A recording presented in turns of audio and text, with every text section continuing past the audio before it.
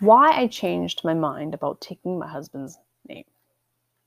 When I got married, I was planning to take my husband's last name. It's a tradition I thought I valued.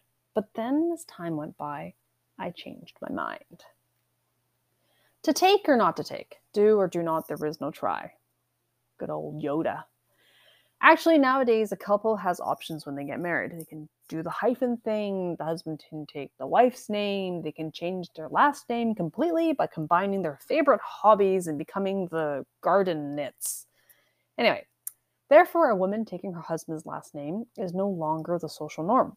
But for most of my life, I believed that was the only option. I played the name game.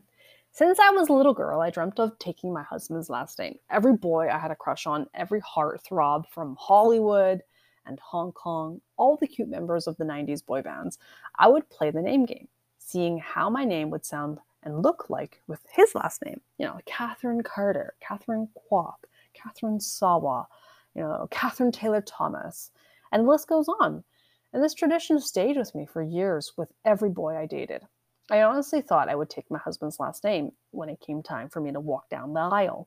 That's what I saw on TV. Every little girl who grows up marrying her Prince Charming ends up becoming Mrs. Prince Charming. I secretly judged women who didn't take their husband's last name.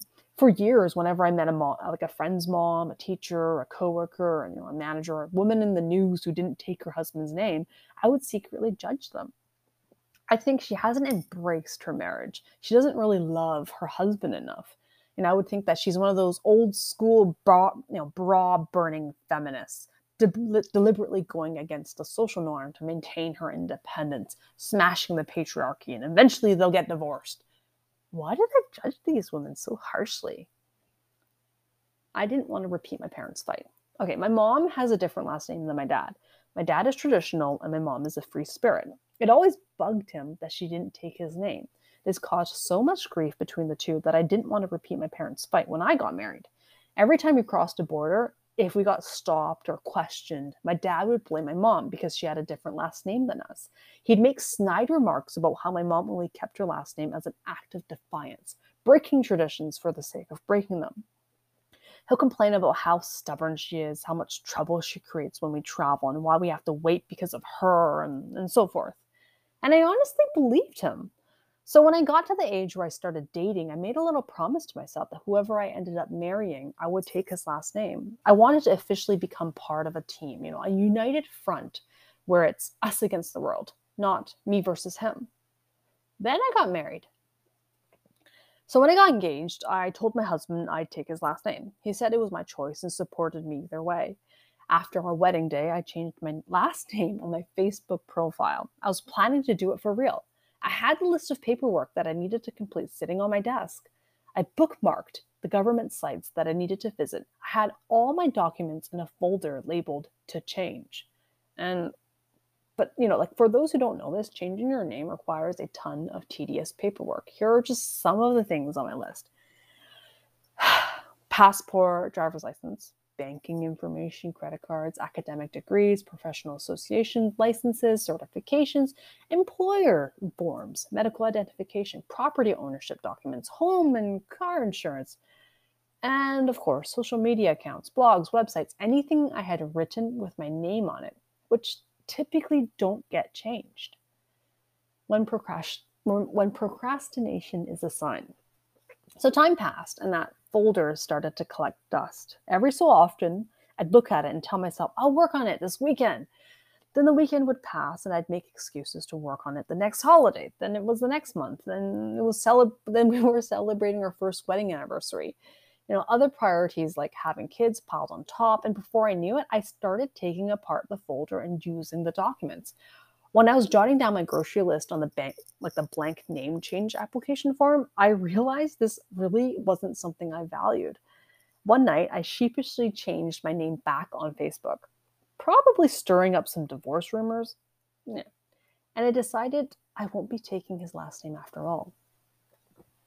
History doesn't always repeat itself. Okay, social and cultural landscapes have changed, and most won't bat an eye when they see a woman with a different last name than her spouse. For my personal experience, not having the same last name as my husband hasn't affected much of our day-to-day life. Whenever we apply for things together, like a mortgage, folks generally don't assume we have the same last name. When we travel as a family and we get stopped at the border, it's not because I'm not like the others. Over half a decade of marriage, we've never thought about this. It's not a point of contention like it was when my parents raised me. I don't feel the need to have the same last name as my kids. My kids will always be my kids, and I will always be their mother. It's an unbreakable bond built with blood, sweat, and tears. Our family of 4 is a united front no matter what we call ourselves. We are joined together by love, not by name. And I'm proud of my choice, my identity, and my history. Sadly, no matter what a woman decides, there will always be someone who will judge her. If she takes her husband's last name, some will think she's old-fashioned and bending to the patriarchy. If she doesn't, some will think she's not committed to her marriage and has a vendetta against men. As a feminist, I believe in having choices and making decisions based on my values and beliefs, not what society expects. And I'm happy with my decision because it was mine to make. I didn't let anyone's opinion affect me. I'm proud of my history, my name, and all the things I've accomplished with it.